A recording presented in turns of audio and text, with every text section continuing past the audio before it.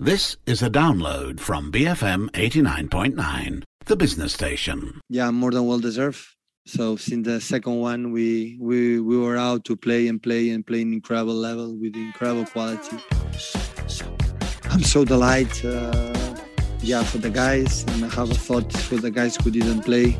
The first thought was always for them because they deserve to play, and unfortunately they could not play. For Fernandinho and Sergio, that they are the players with more caps in this competition, and yeah, 4 times in a row. It was a nice competition because Arsenal, United away and Spurs to win it, so it's more than well deserved, and especially the way they performed. So it was a good night for us to share it with our people, the represent, and all the people who was at home, and yeah, we are there.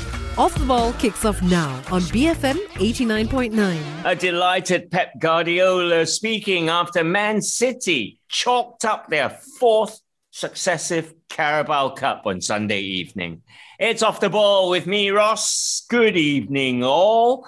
3 guys here. Going to talk football, talk about the weekend's football. Let me introduce him straight away. Arvin Sidhu is here. Hello, Arvin. Hello, everyone. Crazy week last week, but even crazier this week. Burnley scored 4 away from home. I know. Madness. I want to see the fantasy football manager who captained Chris Wood this weekend. And I'm going to say liar. Nicholas Huddle, hello. Hi, Ross. I think we jinxed the United Leeds game. Everyone was thinking it's going to be a goal fest. Ended up being a drab draw. Everybody jinxed it. Bob Holmes is also here. I'm sure Bob and I said we were definitely getting goals at the weekend, right, in that game. Absolutely. And I think Burnley deserve a place in the Super League, actually. I think that, Perez says it's not dead. So, go to Burnley. Well said, well said. Tweet at BFM Radio. You can find us individually on Twitter. Also follow us on social media, BFM Football on Instagram and on Facebook. So the showpiece game of the weekend was the Carabao Cup final. Pep Guardiola, we heard at the start, Bob Holmes, it's his 30th major trophy. What an illustrious career so far. And the first of a treble of sorts they've got going this season. Yeah, not a quad, but he won't mind that too much. No. I mean, he's a fantastic manager. I mean, one of the greatest of all time. I don't think there can be any argument about that. Although people do say he needs to win the Champions League again just to be able to say he can do it without Messi. And I've got a feeling he might not do it without Messi, actually, but we'll come on to that later. But this City team, Bob, they don't need traditional number 9. They've been winning games without centre forwards. It was pushing it because we were all looking at the clock running down going, is Pep going to bring on Aguero? Is Aguero? And then they got the goal came. Yeah, well, he had to rely on a goal from a centre-back. Despite all their dominance and mesmeric passing and everything else, they still couldn't score until late on, a set piece and a big centre-back comes in and nods it in. So, there's still a quibble about this. He doesn't like to play an old-fashioned centre forward, but I don't know. They do struggle to actually get over the line sometimes for all their possession, and they got by this time. But, we'll find out against PSG in the week exactly. Against tougher opposition. But it was a stroll for City with a little bit of unnecessary anxiety in the second half, and when you started to wonder where the goal was coming from. Yeah. A stroll, a 1-0 stroll. I want to come to you regarding Tottenham. First up, Nicholas Anil. Did they, you reckon, did they get it wrong with getting rid of Jose before a cup final? Where was Jose, Ross? He was having dinner with Portugal's goalkeeping coach, celebrating Portugal's Freedom Day. That was what he was doing with a smile on his face. This was something that would have put a smile on his face, and with Jose would have made, I think, a whole lot of difference. He would have been a totally different Tottenham side that would have taken to this Manchester City. No doubt they would have parked the bus because that's Jose's style, but he would have found a way to hit them on the break. This Spurs side, Ross, did not cross the halfway line right up till the 17th minute. And even after that, they struggled to make inroads into the City half. You can't blame Ryan Mason at all because this is only his second game in charge. He's only 29 years old, still, lacking in experience. He tried to put out his best squad, but ultimately, the class told, and it was evident for everyone to see. So, if Jose would have been there, he would have made a difference, a whole lot of difference. Spurs would have probably even won it. Spurs' decision to let him go, I think, was one of the biggest downfalls this season. And they are realizing it for sure. Yeah, weird one. You've got half of Tottenham rejoicing, and then you read some of the people on Twitter saying, they should never have got him. Jose would have won it for us. What do you think, Arvin?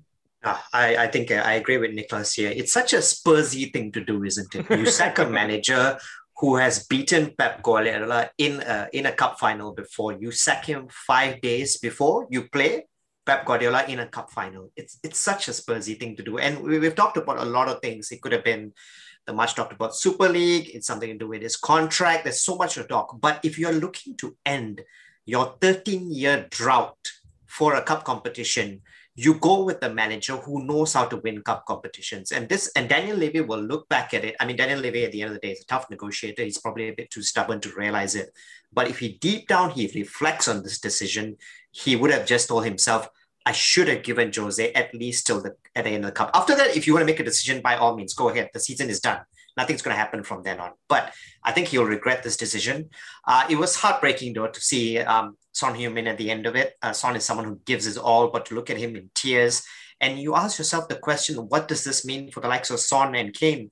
Do they believe in this Spurs project? What's going to happen next? Or do they feel we need to go elsewhere to actually win something? So it's going to be an interesting summer for Spurs, but Daniel Levy will look back and he'll realize he made a mistake on this one. All right. Yeah, I think that it just shows that Daniel Levy is not a football man. No. Because the signal, getting rid of your manager 5 days before a final is an admission of defeat. It's basically saying, we can't win this. But if Jose had been there, he's got a good record. He's got as good a record as anybody against Pep Guardiola. And he knows how to beat him. He would have pulled something off. I'm not saying he would have won it, but he would have had a lot better chance than Ryan Mason, a rookie. And it was an absolutely shameful decision to sack. I mean, okay, sack him afterwards, but don't sack him on the eve of a final. Okay. I bet Levy was just afraid that if Jose had won it, it would be impossible to then sack him. I think that's massive. All right, well done, City. Part one of the treble, that the Premier League title's coming very, very soon. Let's talk about the league fixtures. The Friday night game, Arsenal 0, Everton 1. Everton gifted the win by a Bernd Leno mistake, Nicholas Arnell. You don't need that towards the tail end of the season, do you? Yeah, that's the last thing you need. And I think it was a lot also, you look at the incident which took place outside the stadium. It could have affected the players to a certain extent. Hundreds of fans gathered outside the Emirates. They hung an effigy of Stan Kroenke, the owner, demanding him to go out.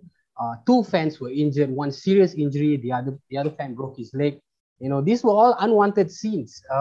We know the frustration of the fans. We know that they were really unhappy with all that has happened, but to go out in the manner which they did, and protest violently, it wasn't even a peaceful protest. And then you come into the match knowing that all of this had happened. And I think that sort of affected Arsenal's performance on the pitch because they were clearly not up to their level best at all, and it only summed up that Bernd Leno had to let the ball slip through his legs. That was also a selection, questionable selection for me because I thought Matt Ryan did really well when he played last week. In fact, he had a hand in the goal. So, to bring on Bernd Leno, who's already, suspect to clangers like this, he's already committed a few, it just sums up Arsenal performance. But it just wasn't Bernd Leno's mistake. It was the entire Arsenal team. I think among the entire squad, it was only Nicolas Pepe that was trying his best. He was trying to get a goal. He had a bit of spark up front. But you look at that Arsenal midfield, they were just outshone by this Everton side who are slowly building the momentum. I thought they were unlucky to get a draw against Spurs last week, but truly justified. They put on a deserved performance to get 3 points. Yeah, really sums up Arsenal this season, that result. Bob, it was massive. Ancelotti needed a win. It was their first win in 6 in all competitions. More importantly, they're within 3 points of the top 4 now. So it's on. The dream, the Toffee dream is still alive. Just about, yes. A big change in mood for the blue half of Merseyside, because last week with the European Super League announcement, they were out. They were very much not included in that, and they'd already committed to building this new super duper stadium for which they've got planning permission, and they have already spent a lot of money on it, and they were looking at possibly never making it, and then not only that, they turn it around, that's all over, and then they actually give themselves an outside chance of making the Champions League for next season. So it was a really, really topsy-turvy week for Everton. But I think their odds are against it. I don't think they can quite do it. There's still a bit of a gap. There is only 5 games to go. And Liverpool have got an easy program, actually, apart from Man United this weekend. I think Liverpool have still got a chance, but Leicester and Chelsea are not faltering. No, so, that's the thing. I mean, Everton, they're still not really functioning like a top side, though, are they? Eking out the odd 1-0 here and there. So, I mean, Ancelotti has got a lot of work to do. It'll be interesting to see how much money is given in the summer for strengthening the side, because they do need an upgrade, no question about it. All right, it's the first Everton double over the Arsenal since 1985-1986, because they did win 2-1 in Goodison back in December. All right, Liverpool slipped up in their chase for the top 4 spots. Liverpool won, Newcastle won. VAR affected this game. Arvind Sidhu, Newcastle at the end of it, after 90 minutes, you say a bit unlucky, but lucky and deserved equalizer, maybe. Yeah, it is. And it's same old for Liverpool the whole season. I agree with Bob that they've got an easier run in than most of the top 6 teams. But the front 3 isn't firing, are they? It's not firing. I mean, you look at that. I mean, 4 Premier League goals in 146 shots. That's 1 goal in 36. That is literally bottom 3 conversion rate, really. And I was just really surprised with some of Klopp's tactics. I mean, at the end of the game, he said, we needed to keep the ball more. Okay, fine. You needed to keep the ball more when you were leading 1-0. Why do you take out the one player who was the player of the match for Liverpool, Thiago, and bring in Curtis Jones, who hasn't played in 6 weeks? So there are some decisions that Klopp has made this season that are quite baffling for me. Newcastle deserved it. I mean, you think about it, when you get robbed by VAR at the end of the game, you still have character to go and say, we're still going to give it a shot. And besides St. Maximin, Joe Willock is another person that has contributed to Newcastle staying up in the division. Yes. When they look back at it, they will say that loan move that we made for Joe Willock and St. Maximin coming in back from injury, that is what secured us our Premier League status. But as much as Liverpool have an easier run in, you expect them to win games like this against a Newcastle side that were pretty much safe. But when you score in the 3rd minute for Salah, and that was a beautifully taken goal, don't get me wrong, you expect them to build on it. The Liverpool of last season would have built on it. Yeah. The Liverpool of this season, very different. Yeah. Regarding the Callum Wilson disallowed goal, they really need to look at that. I mean, it was letter of the law, right? The referee got it all right, but they really need to look at that law. Bar Callum Wilson chopping both his arms off at the shoulder, I don't see how he could have avoided that one. but Bob, I mean, it was a slip up for Liverpool. Klopp tried. He played Jota up front, and that didn't seem to work. I mean, this season, you look at Mane, he's off color. You look at Firmino, he's even more into his shell than ever before. Yeah. I mean, you talk about the front 3. Well, it's a front 1, isn't it? Salah it's just still Salah delivering. Yeah. He's still got his 20-odd goals. I mean, he took his goal superbly. I still don't think he's quite as exciting as he was 2 years ago. that season when, everything he touched seemed to turn to gold. But he is delivering. And that's the sign of a great player.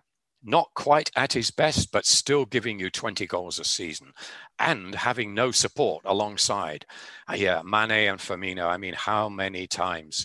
I can understand Klopp staying loyal to them because they've been great servants over the past 2 or 3 years.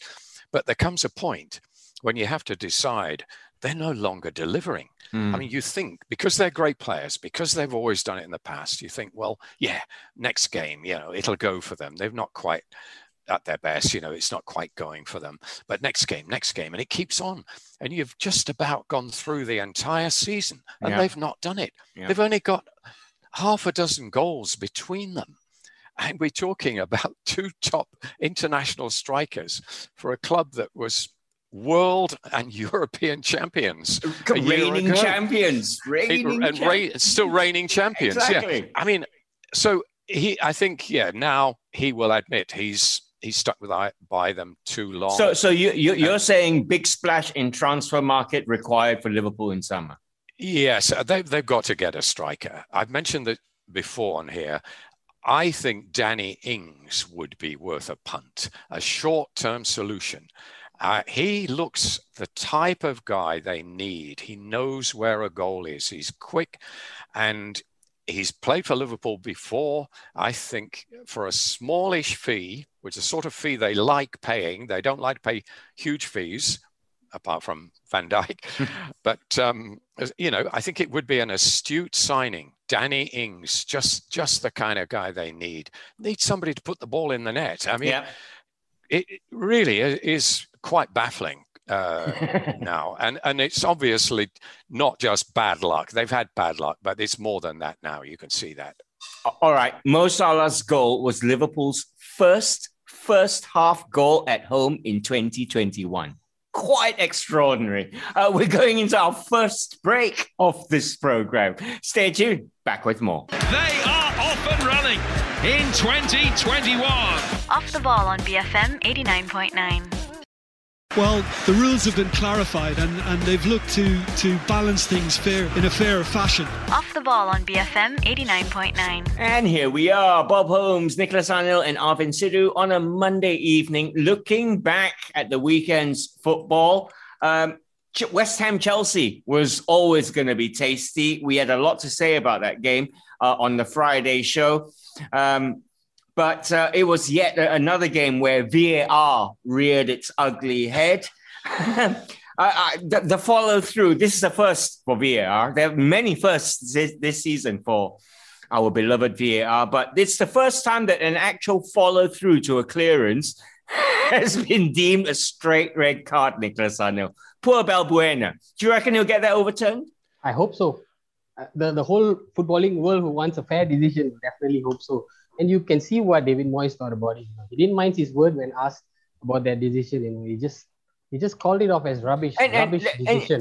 Yet again, when the ref decides to look at it on VAR, we get to see the replay. He literally only saw the stamp. He never saw the passage of play that led up to it. Yeah, I don't understand. Exactly. Yes. And it wasn't even a fair decision across the board, because if you look at the tackle earlier, who fouled on Rudiger, that went unpunished. So, if you're making controversial decisions like this, at least be consistent. You're not even doing that. So many interpretations are always questionable, and we keep going back and forth. And again, it's undermined performance. And in this case, West Ham United, no doubt that red card came towards the end. But who knows what would have happened, because Chelsea only had a slim advantage, and West Ham could have easily found their way back into the game. So, VAR takes the headlines again, but credit to Chelsea. I thought they had the better chances. In fact, they could have won by 2 or 3 goals. Timo Werner, for all his hard work, I think he's still lacking that a bit of confidence in front of goal, despite scoring the only goal in the game. He had an even better chance to add to his tally. He did not. And Tammy Abraham missed a sitter late on as well. But this was another 3 points in the bag for Chelsea. And for West Ham, it sort of derails their ambition to push for Champions League spot, because they were doing so well right up to the Newcastle game last week. And 2 sending offs in 2 consecutive games, and here they are with no points. Yeah, unlucky. Let's hope West Ham get some justice, because that was tough, especially straight after that. I think there was a similar tackle that went totally unpunished. So really, really weird. But yeah, for Thomas Tuchel, they're unbeaten in 10 across all competitions away from home, Bob Holmes. You can no longer say new manager bust. Thomas Tuchel he's even got Timo Werner firing, for goodness sake. First goal since February. Yeah, I liked his comment afterwards. A great sense of humor when he said, referring to the miss, he said, "No, I couldn't score 2 goals. That'd be too much, you know." Bit of dry German humor there. Yes, it was a mega howler, even by his standards, wasn't it? It really was, and it missed by some distance as well. He actually, when you saw it from the other angle, he missed by more than a meter. Looking at the big picture, is that worrying? The profligacy? No, I think he's playing better. And I think he is valuable. I think that pace that he has is actually quite a threat. I mean, even when he wasn't scoring any, you know, he's kind of broken his duck now. He's only got 3 in 32 games, which is pretty poor for a striker, certainly of his reputation. But you can see the value of having a guy that quick playing up front like that. I mean, he does strike terror into most defenses, doesn't he? I mean, he runs very, very quickly and he keeps good control of the ball. I mean, if he could only finish, then he'd be a one hell of a player. Yeah. And he could finish. I mean, in the Bundesliga, he was tremendous. So I think it will still come. I think second season, I think you're going to see a different Timo Werner. I think he definitely has it. Fair definitely. Comment. And I think with Pulisic, I think he's the anointed one, really, as a co-striker. He looks tasty. Got a bit of, he's got a bit of pace too. And I think that you can begin to see Tuchel's thinking, long-term thinking, how he's going to line up. And I think that Tammy Abrahams and Giroud are really on the outer. They're not getting much of a sniff at the moment, are they? I think Kai Havertz is going to blossom as well. He's slowly improving. Hudson-Odoi possibly will be involved a lot. But again, a man with pace. I think that's what you're seeing. A very, very solid defense and then very quick on the counter. I think that's Tuchel ball for you. For the Hammers, has it all gone flat now? They're chased for Champions League football, or do you reckon, Arvin, they're finding their level now? They're a bit finding their level. I mean, I think it's been a really nice story. There's a lot of sentiment that if Pep, he will win the Premier League, obviously. So by tradition, he would get the Premier League Manager of the Year, but I think no one would begrudge David Moyes being a close second because he's done a fantastic job with West Ham.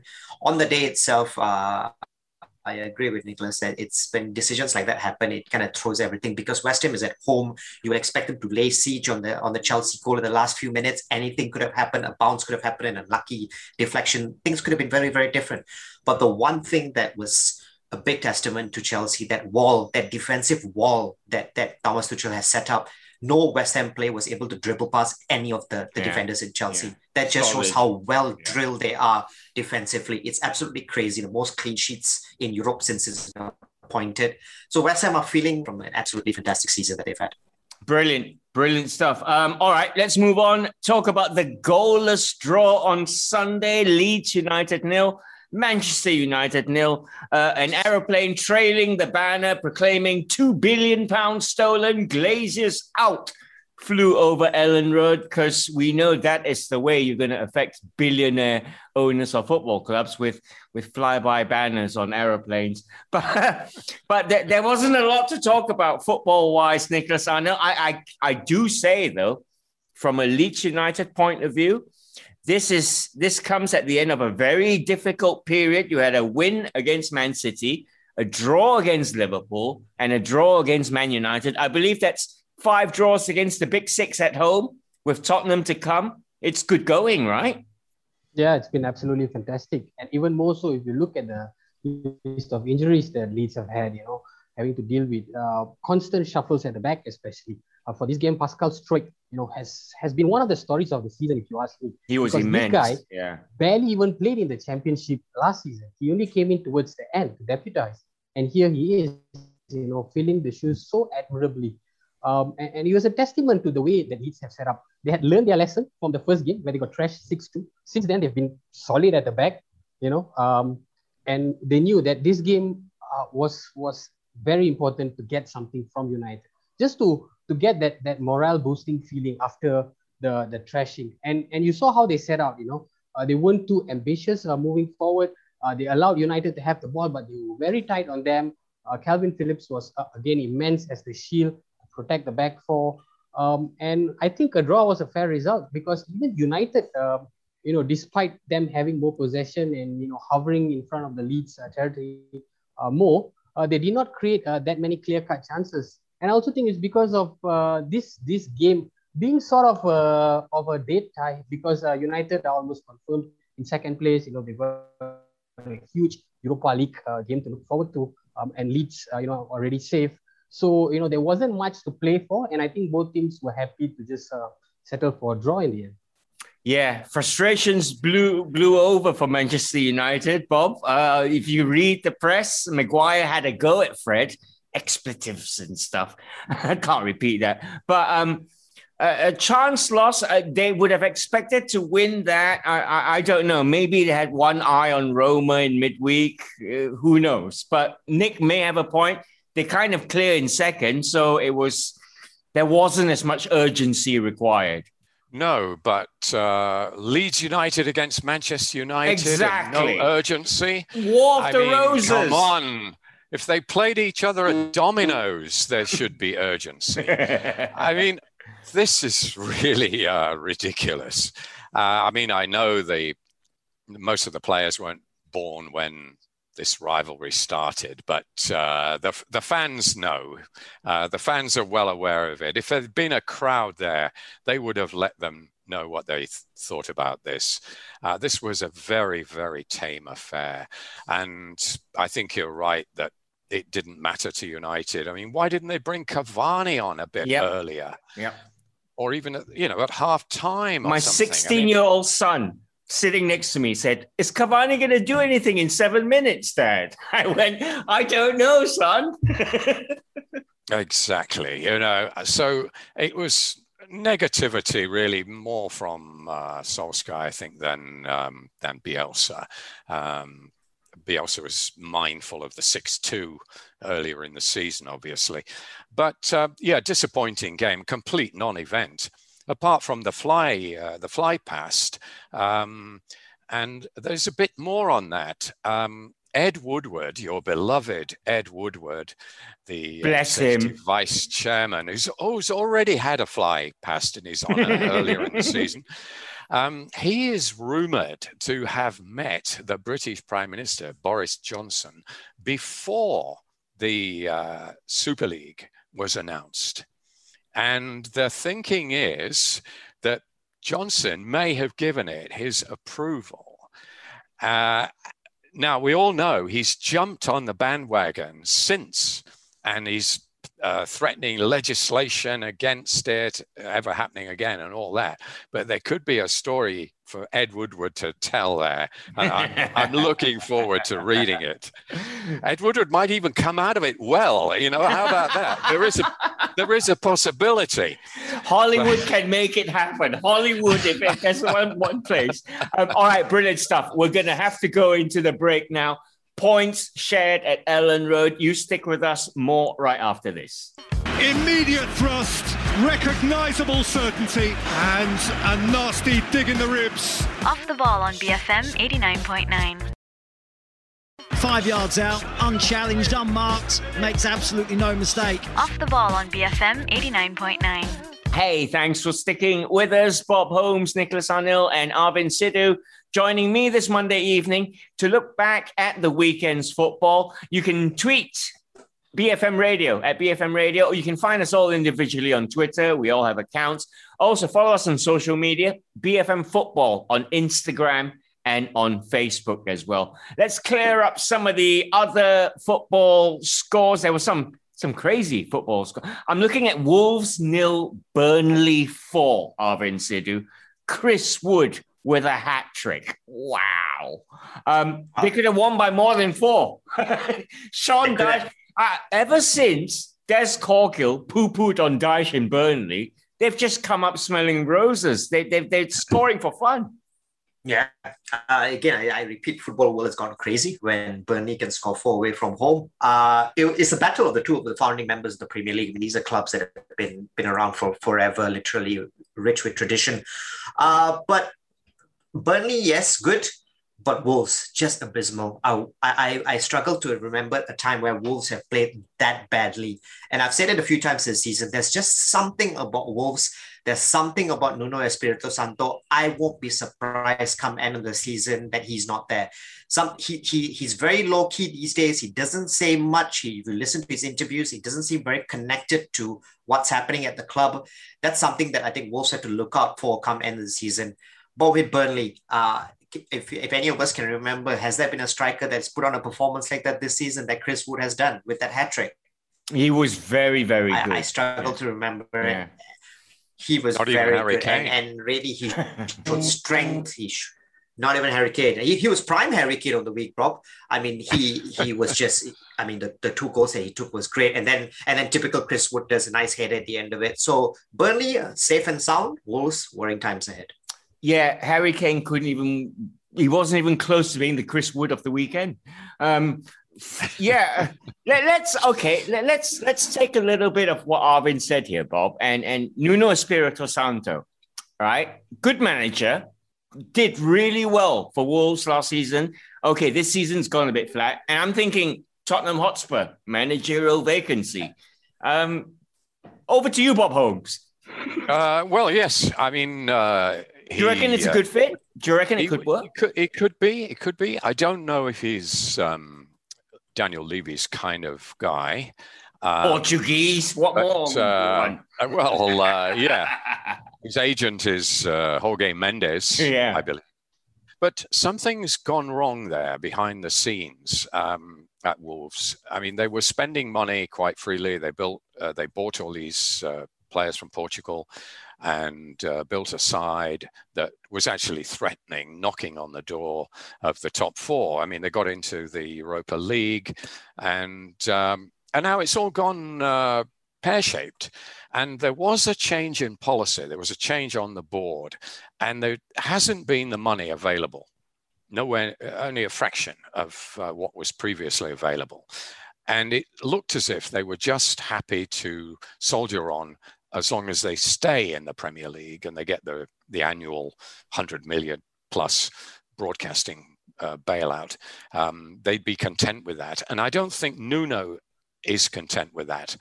I mean, he's tasted better. He's got some good players there, and I think the rug has been pulled under his feet by the board. So I wouldn't be surprised if he didn't leave.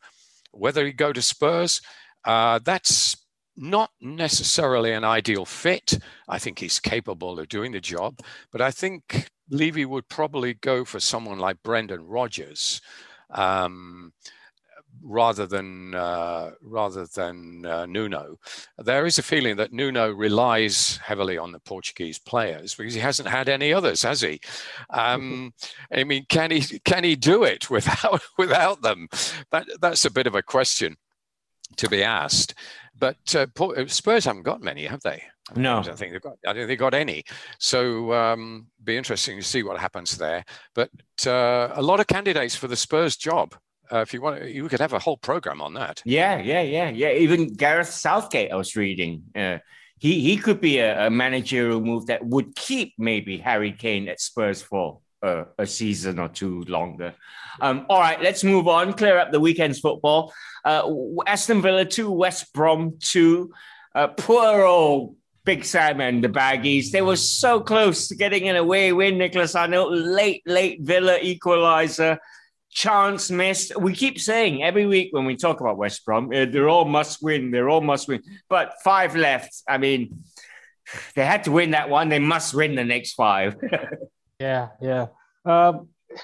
It was a surprise that Sam Allardyce actually took out his chewing gum and chucked it on the floor rather than swallowed it. He had the sense to do that. But this was, for me, West Brom's own downfall. Because after Villa led, they had pretty much, I think, were on top of proceedings. They dominated the match. In fact, I think they had chances to kill off the game. But somehow miscommunication between goalkeeper and defender, and Villa get a gift. And for Villa, at this point of the season, it's nothing much to them already. They're safe. Players are playing for rights to feature at the Euros. But that's about it. But for West Brom, every game is a do or die. And the fact that they let this slip ultimately, for me, seals their fate, because we barely gave them a chance, a couple of weeks ago. But then we thought, they may stay in it. The big win against Chelsea, and they followed it up with another win. But again, it's performance like this which defines staying in the top flight and getting relegated. And if you're not focused and consistent throughout 90 minutes, you pay the price. And in this case, it's a hefty price to pay, because the price from staying in the Premier League and the price going down to the Championship is what, 200 million, 300 million. Mm-hmm. So yeah, I guess we'll have to say goodbye to West Brom. Yeah, the league table doesn't lie. It really doesn't. With 5 games to go, oddly, maybe once you're deemed relegated, you then are allowed to cut loose and relax more. Sheffield United got a win against Brighton. David McGoldrick came out and said afterwards that the Sheffield United players are fighting for their futures at the club. Arvin, do you see Sheffield United as one of... We know that Norwich have made it back up. Watford joined them in the Premier League next season as well. Do you reckon Sheffield will see a swift return? Are they good enough? It all boils down to that managerial appointment. While David McGoldrick, I wouldn't even call him McGoldrick, I'll call him McGoldrick, because he's the only one that seems to be able to put the ball in the back of the net for the 7th of the season, top scorer. Exactly. I was reading a stat. He's got more goals than Timo Werner, Firmino, KDB, Bale. He's got more goals than all these players. So it's quite insane, really. But I also found it interesting that he came on and said that we're playing for our future, and the new manager is probably watching. So he's probably not indicating that Paul Heckingbottom is going to be the manager permanently. They might have someone else new who's watching. But good on Sheffield United. I mean, they played with some pride. They showed some fight. They showed that it's not a lost cause. We want to give the fans something to cheer about. They've got some bright sparks in that team. I think someone like Ben Osborne, you need to keep someone like him in the Championship, because he's quite a gem for them in the middle of the park. Get rid of contract rebels like John Lundstrom. Jayden Bogle at right wing back also is a very good, promising young player. So it really depends on 2 things. One is obviously the managerial appointment, whoever they do bring into that club, to be able to bring them back up, because the Chris Wilder boat has kind of sailed the sea on that one. And second is ensuring that they keep these promising young players, and they've got a few of them. They have a good chance. But again, and I know we repeat it every week, no to Paul Heckingbottom. He got a win. That was probably the second most surprising thing after Burnley winning 4-0 away. So. Spoken like a proper Leeds United fan who loves Paul Heckingbottom. For Brighton, Bob, they seem to be, and we say this often when we talk about Brighton, they're like a 60% complete side. They're promising. They obviously lack the firepower. There could be so much more, but you think with a 7-point buffer between them and Fulham, they're probably safe, right? Well, just about, but they're going to have a few nervous moments. We thought they were safe quite a few weeks ago. They had a little purple patch where they were even scoring more than 1 goal a game. But now they're kind of stalled again, and mathematically, Fulham they're in the best position, 2 points ahead of West Brom. Had West Brom not conceded that goal last night, they would have had the same number of points as Fulham. But Fulham are 7 behind Brighton with 5 games to go.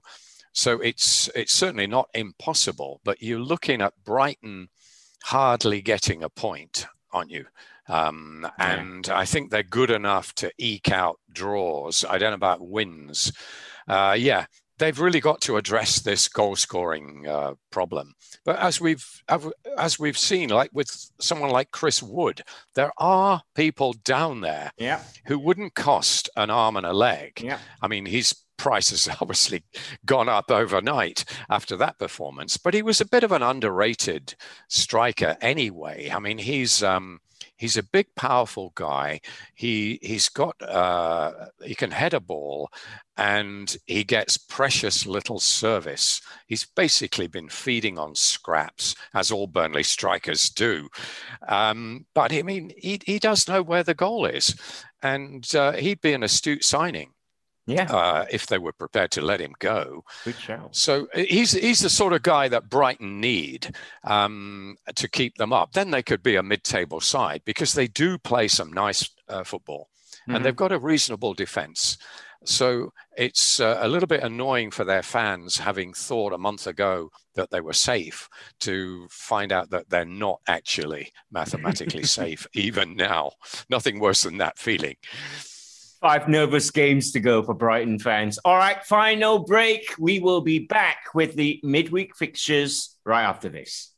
No happy return, but a reality check bordering on a rude awakening. Off the ball on BFM 89.9. This season off and running with a goal inside 8 minutes. Off the ball on BFM 89.9. And here we are, Bob, Nick and Arvin, looking at what's happening over the midweek for you. Massive week of European club football, semi-final week. But one more Premier League game to chat about first. Leicester City in 3rd take on Crystal Palace in 13th. On paper, it should be a Leicester City win. They would have seen what's happened over the weekend, Nicholas Arnell, and Brendan Rodgers will be saying 3 points here, and we're almost there with the Champions League qualification. Yeah, they've had a good break since qualifying to the FA Cup final. So I don't think there's many injury concerns. In fact, Ricardo Pereira is slated to come back, which is awesome news for Leicester, because I thought when he joined the club, he's one of their most progressive right backs. On paper, it looks nothing points towards anything other than a Leicester City win. Now, does it? Leicester City buoyed on confidence. They've got Iheanacho firing on all cylinders, and he struck up such a wonderful relationship with Jamie Vardy. That is ultimately got to be the most surprising partnership, because we always thought that Jamie Vardy was a striker that plays on the shoulder of the last defender, and he operates always on a solo basis, thriving from service from both flanks. But somehow Rodgers has managed to get both these players playing together in such wonderful symmetry, and it looks like it's come at the perfect time as well. That injury to James Maddison and Harvey Barnes looks like a blessing in disguise now. And I think these two are going to be the main tormentors for Crystal Palace, who've been hot and cold. They're not too bad, but they've not been overly impressive. I think players like Eze and all had a lot of chance to really show his worth, but he's also faded in and out. So Crystal Palace, for me, a very ordinary side. I don't expect them to spring a surprise. It should be a Leicester City win. Yeah. Palace are very cold at the moment. They've only won 2 of their last 9 Premier League fixtures. It's a 3 a.m. kickoff. Leicester City against Crystal Palace. It's 3rd against 13th. The fact that Palace are 13th, it doesn't matter if they win or lose that one, really. All right, let's talk about Real Madrid against Chelsea. Big, big game. Real's Liga title hopes suffered a little bit. They were held to a 0-0 draw on Saturday by Real Betis. In fact, as far as La Liga is concerned, Bob, if Barcelona win on Thursday, they go top of the table because they have a game in hand. They won over the weekend. But we're talking about Real versus Chelsea. Real have previous in the Champions League. In fact, I think it's Zidane's favorite tournament, probably. Yeah, it is. They seem to come alive, don't they, in the Champions League? All that history, 13 times they've won it. They regard it as their tournament. And even if they're having a mediocre season in La Liga, they still can be formidable in this. So this will be the ultimate test for Thomas Tuchel's defense. I mean, this is a Real Madrid side that has only just recently kicked into gear. They started abysmally. But when you look at the side, even without some of the big names, particularly defenders, they didn't, against Liverpool, in both games against Liverpool, they didn't have either of their stellar central defenders, Varane and Ramos, and yet they coped comfortably. They're relying on aging players, but they seem to rise to the occasion, none more so than Karim Benzema. And they just have it for this tournament on this occasion, on these occasions. And they're going to be very difficult to beat. They will be looking to get a lead. I don't think that these leads are quite as important as when crowds are there. But I mean, it will be an empty ground when they go to Stamford Bridge. But still, it's the home game, and psychologically, I think they will want to make it count. And I think they probably be favourites, and they could win this tournament again, knowing that they'd be up against either PSG or Man City in the final, neither of whom have won it. I mean, rookies, against Real Madrid. Real Madrid will fancy this. And I think they've got more chance of winning the Champions League than they do have of winning La Liga, frankly. Yeah. All right. Well, Thomas Tuchel will be looking to make his second final with two different clubs in the space of 9 months. PSG versus Man City is another very tasty tie, Arvin Sidhu. We hear Kylian Mbappe scored 2 at the weekend to send Paris top for a while in a 3-1 win over Metz, but then went off injured. So obviously, big question mark. They'll be hoping they get there. It's big. If Mbappe doesn't play, you got to fancy City more. Yeah, definitely. These games, semi-finals, they're all the big name players that really will be the ones that kind of show their worth, right? If Kylian Mbappe is missing from PSG, it takes a huge chunk of what they do. And then on the flip side, when you looked at Kevin De Bruyne came back, and Kevin De Bruyne looked like his absolute best against Spurs last night. So it kind of swings a bit more towards City, in my view. But there was that ball that De Bruyne played. Sterling just didn't. Yes. I don't think he knew that it would have got to him, but it was perfect for his right foot, wasn't it?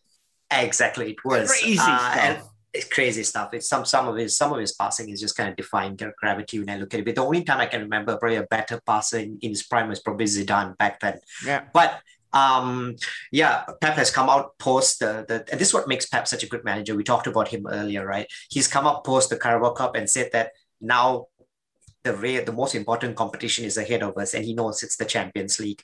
I think he's got huge motivation this year to get it. He can go on autopilot in the league. He can afford to lose. When we talked about how he lost in between the 2 legs of Borussia Dortmund, he lost to Leeds. He could afford to do it. Yeah. He can afford to lose this coming weekend before he goes and plays Paris again. Paris Saint-Germain cannot, because they are in a league where it's still quite competitive with Lille and Lyon. So it's going to make fascinating watch. I think these are 2 ties that are really the cream of the crop of European football, and I'm looking forward to watching both of them. Yeah, but Pep Guardiola against Maurizio Pochettino. Thursday, 3 a.m. kickoff. Europa League action. Villarreal against Arsenal is the Unai Emery derby. Nicholas Arnell. Which Arsenal's going to turn up, though? That's the question. Surely they must know the importance of this one. Maybe the erratic league form is because they're concentrating on the Europa so much. Yeah, and it's the same for Villarreal as well. They've been amazing in the Europa League thanks to Unai Emery's excellent record, winning it how many times? I think it was 3 back-to-back titles with Sevilla. And they've done really well this season as well. They've comprehensively beaten so many teams en route to the semi-finals, even though they're not doing really well in the league. So it's really a fascinating tie if you look at it. Arsenal are one of the few teams who emerged from the group stage with a 100% record. And it's always the case when they do well in the Europa League, they seem to falter in the following match in the Premier League. So, it seems almost like Arteta is playing with intention to go for this silverware. And I think, it obviously represents Arsenal's best hope, best chance. If they win the Champions League, it's automatic guaranteed Europa League. Spot, Europa League, yeah. So it will be fascinating to see. I am interested to see how Arsenal line up. They have been shorn on quality, especially at the top. What they need is for the strikers to fire on all cylinders against this Villarreal side. So fascinating encounter. It's evenly tied, evenly matched on paper. Manchester United's best chance of ending a 4-year trophy drought comes this season in the form of a Europa League semi-final against Roma. Roma lost at the weekend. They lost 3-2 to Cagliari at home. In fact, Roma have just slipped out of the Serie A top 6. They've been ousted by city rivals Lazio, no less. So it must hurt. And I understand Chris Smalling was robbed recently in his Rome home. His family were all present. But yeah, I mean, all that aside, Man United, Roma, United fans will have fond memories of that tie. But it's serious stuff now, Bob. Solskjaer needs a trophy to appease all the people still calling him a PE teacher. Well, I think he maybe to appease them, but I don't think he needs one to keep his job. I think that's I think he's safe, isn't he? Even if Ed Woodward does leave, even if there's another manager, another CEO coming in and new ideas, I don't think there'll be new owners, unfortunately. Well, 4 billion. So apparently, it's valued at 4 billion. How much do you reckon us four can get together? Well, we could raise a few, Bob, couldn't we, between us? Arvin's good at this kind of thing. Go on, Arvin, help us. Yeah. No, I think United's problem here is that on paper, they're the best team left in it.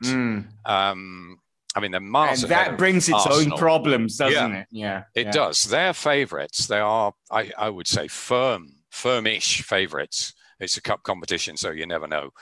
But they should win it, and that makes everyone else an underdog. And I think that Arteta probably feels that he has to win it to keep his job. That's the difference. I don't think that Unai Emery has that problem, but very hard to call Villarreal and Arsenal. Arsenal could do with being fired up like they were in the quarterfinal against Slavia Prague. Remember, they weren't expected to win that. And they went there, and there was a racist incident in the previous game, and the guy was banned, and they all lined up, the Slavia Prague players, and it seemed to really rile Arsenal, and they just flew out of the blocks, and they were 3-0 up after about 20 minutes. They need to channel that, don't they, against They've got to do that. They've got to, I mean, it's all right, responding to something like that in that way, but if you can play so well like that, you've got to be able to repeat it. Don't expect Villarreal to oblige in that way. I hope they don't. But Arsenal need to find that fire from somewhere.